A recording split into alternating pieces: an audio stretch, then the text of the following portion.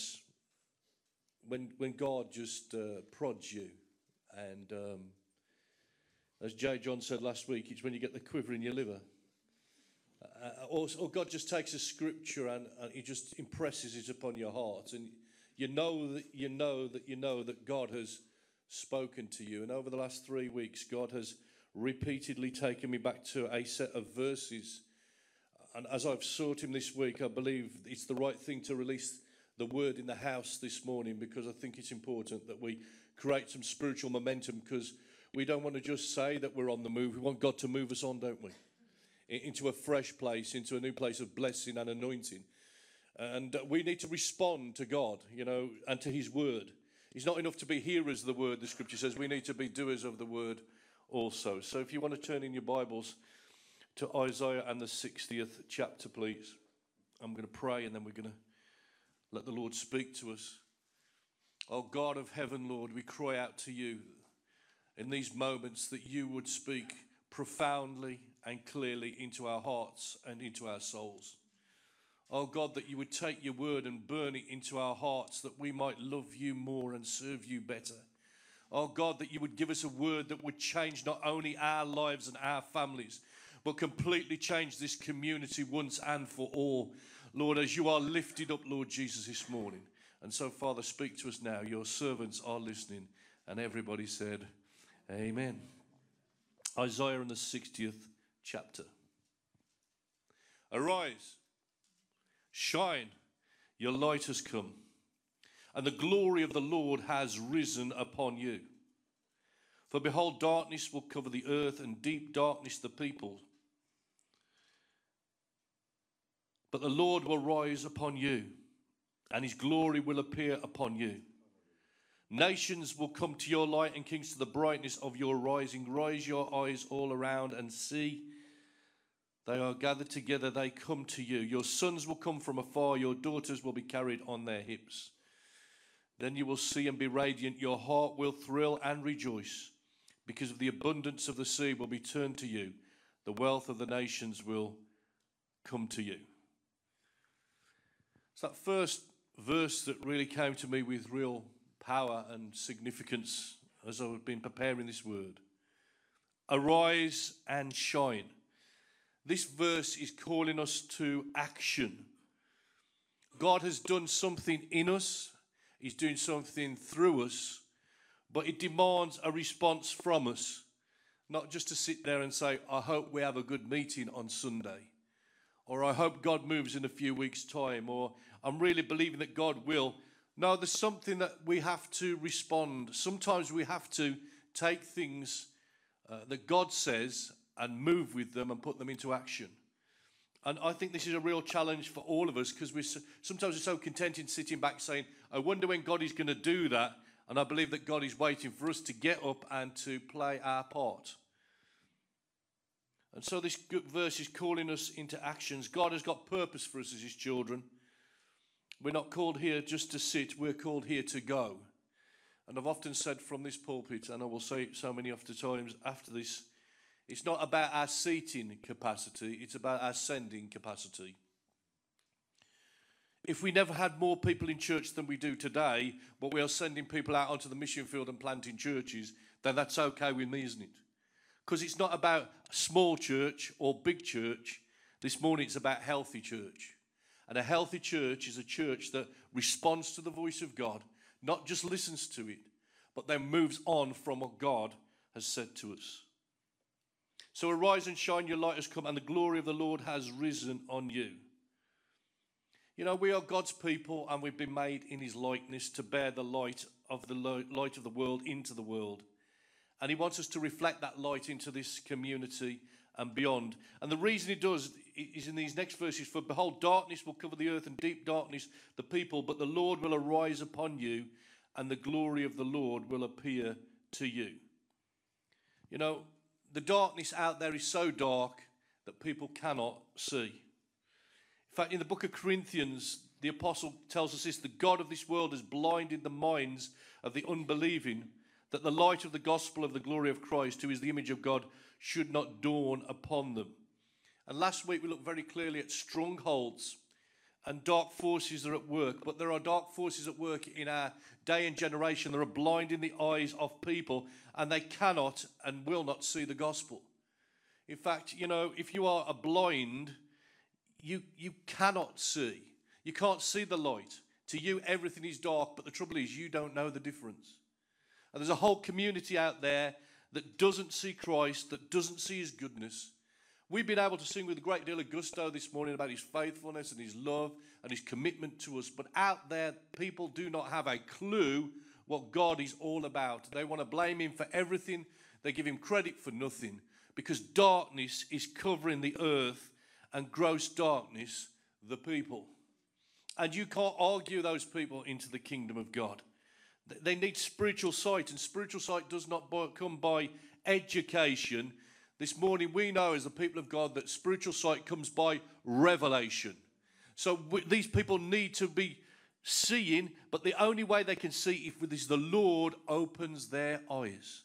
And again, I implore you this Tuesday as we gather together for prayer here, that you'd make your way to the house of God, because the only way we are going to see the darkness broken of this community in Sedgley is to pray that God would open the eyes of those that are blind and cannot and will not see. But the Lord will arise upon you, and his glory will appear upon you. You know, we sung it last week, and I'm going to say it again today. Our purpose is found in Christ alone. His glory will appear upon you. As broken and ill-equipped as we are, God chooses to use us and to equip us. And God wants his light to shine from us. It says nations will come to your light. Now you would think, wouldn't you, that the prophet would say nations will come to the light of God. But no, they're coming to our light because God is in us.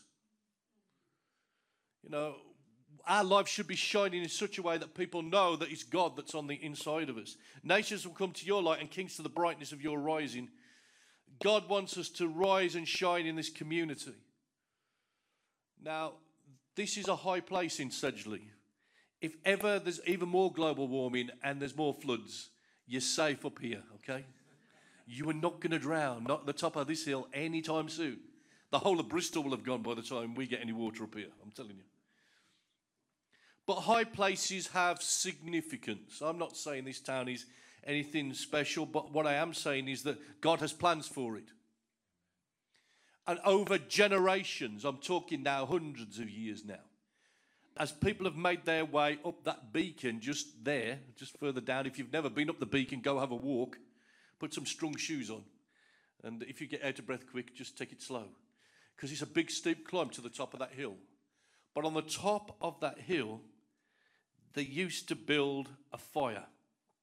Now, it wasn't them little bonfires you have in your garden. This was a huge, huge fire.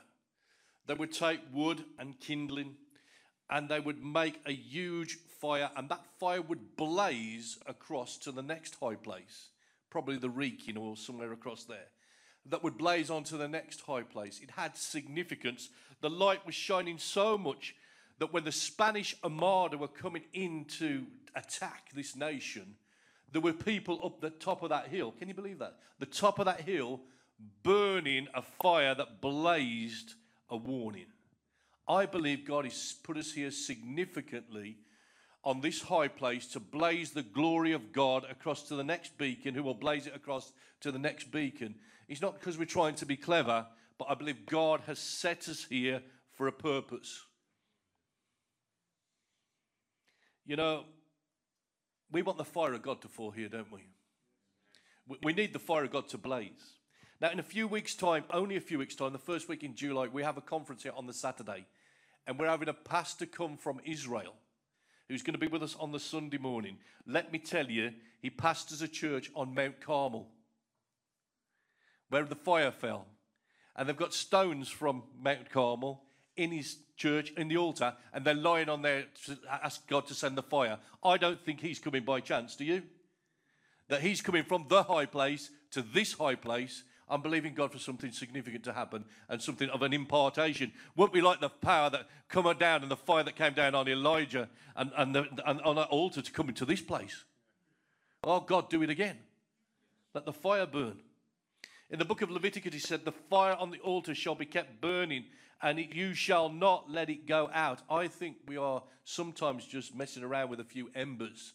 That beacon up there needed to be stoked. It needed to be fueled, and it needed to blaze because it had a purpose. And I believe for this church and for my life and for all of you, we need to be on fire, that this community might see that there is a God in heaven that loves them. What did John the Baptist say about Jesus? He said, I'll baptize you with water, but he's going to come and baptize you with the Holy Spirit and with the fire. This morning, I want God to touch us afresh.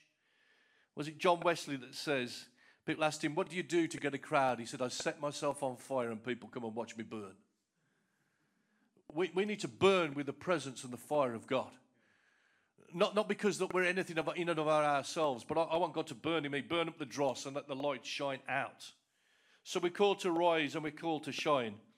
And then once we are rising, or we're doing something and we are shining forth, there is a consequence to what happens then. And the consequence is this: raise your eyes and look around, see, they're all gathered together, they will come to you, your sons will come from afar, and your daughters will be carried on their hip. As a church, we need a fresh vision of people coming home. This church needs to be growing. Anything that is alive grows, doesn't it? When you have a baby, they don't stop babies for long, do they? They used to make your arms ache, and then they make your wallet ache as they get older, don't they? But they grow. And as a church, we need a vision for people coming to know Jesus as their Lord and Savior. I love this verse, your sons will come from afar. Does anybody here this morning feel that your kids are far from God? Well, they're coming. If we will rise and shine. Because that's what the promise of the scripture is here. As we rise and shine, as we allow God, as we move with some momentum, as we allow God to burn in us and burn through us, I believe that our families, our friends, our neighbours, this community will start to come to know Jesus as their Lord and Saviour. This phrase keeps coming to me as I pray. It's almost like the Lord is saying to me, Steve, in Sedgley, create some spiritual momentum.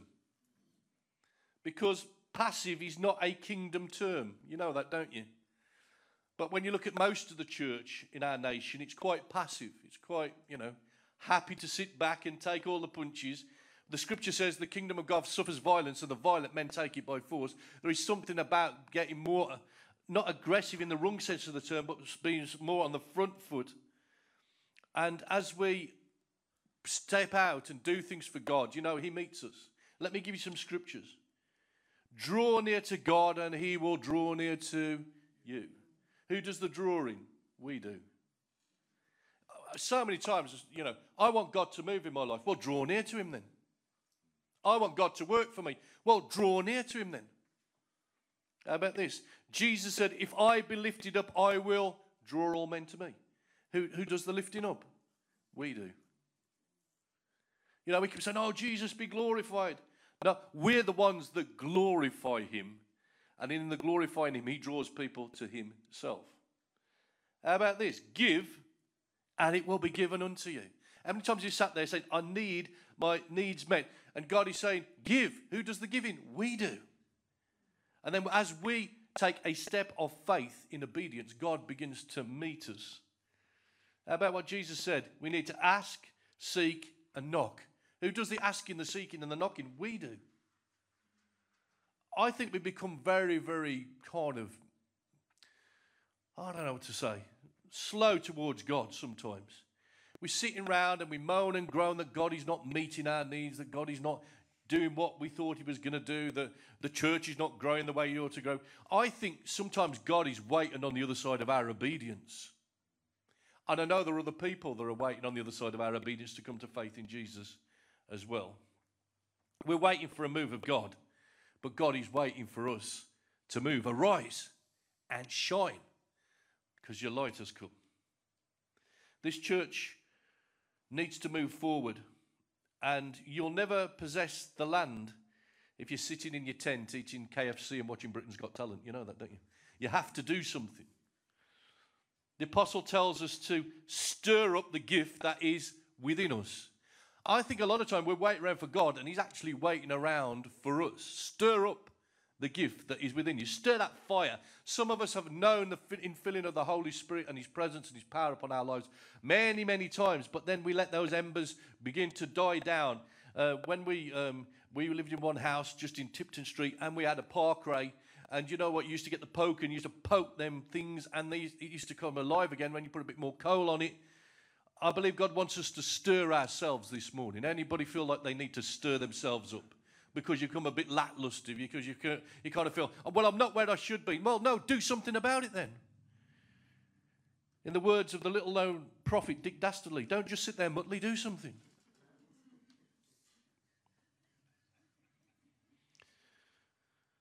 Somebody said, well, I really don't know what to do, Steve. What are you asking me to do this morning? Well, the scripture says, arise and shine. And then it tells us, then raise your eyes all around and see. Do something, shine out, and then begin to look with a fresh vision as to about what God is about to do.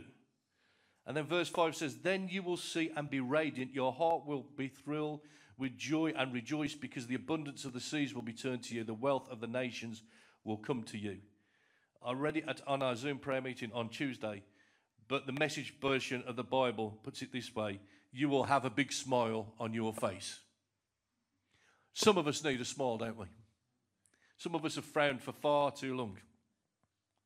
And this verse is telling us that, you know, not only as we arise and shine and we start to look with a new vision, that our family and friends and loved ones will start to come. It also says that God will meet our needs in order for that to happen. How often as a church or an individual have we looked at ourselves and thought, we just do not have the resources to do what God is asking us to do?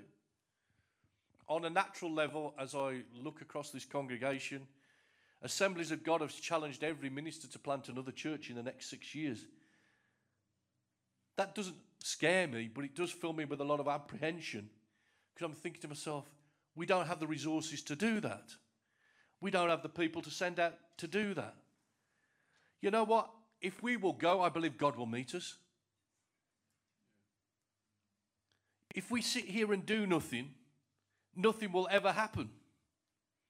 I was doing a bit of consultancy for a company this week, and I said to my boss, the guy I'm working for just for a day, I said, you need to set a target, because if you aim at nothing, you will never hit anything. And I think sometimes it's a little bit like that in church.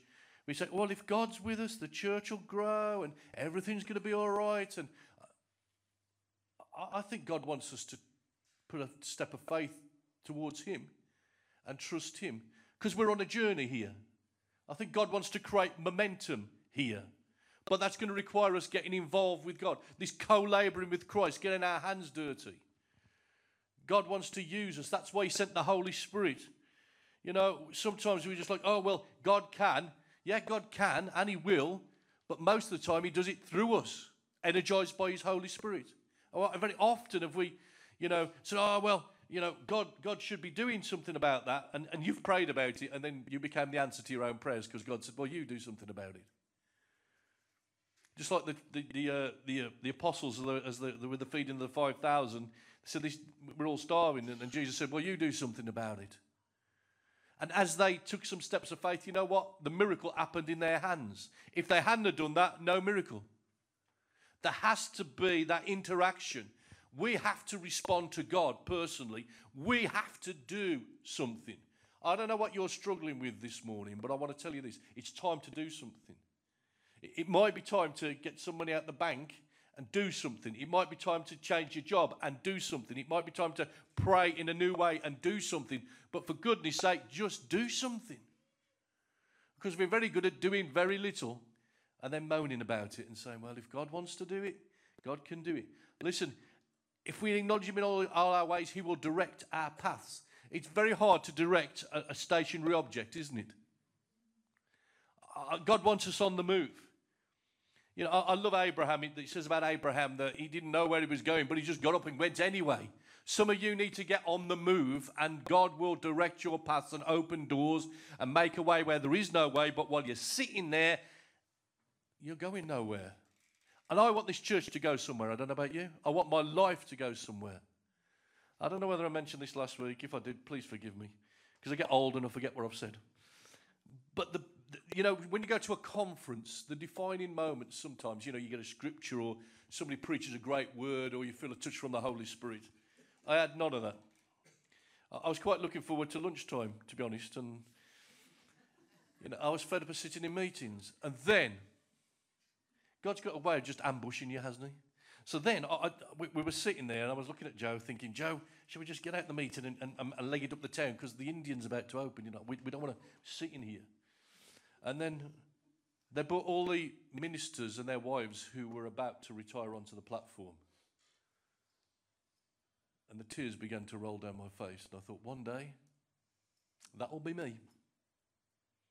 And I cannot and will not see through everything that God has asked me to do until that day comes. It's too easy to sit back and say, well, maybe this year time, next year, this can happen. Or maybe we will plant a church. No, we need to make some decisions and set some targets.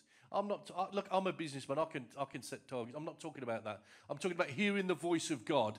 And then when he says to go, even though he doesn't give us the full roadmap, sometimes he asks us to trust him, doesn't he, in the moment?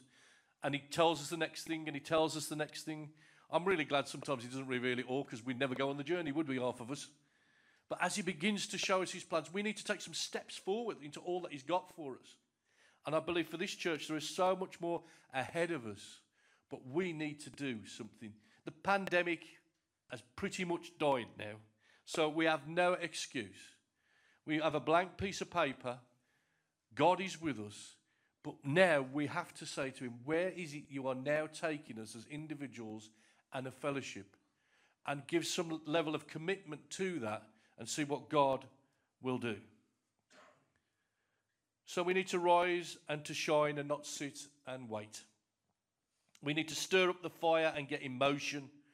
We need to take some steps forward and leap out in faith and open our mouths.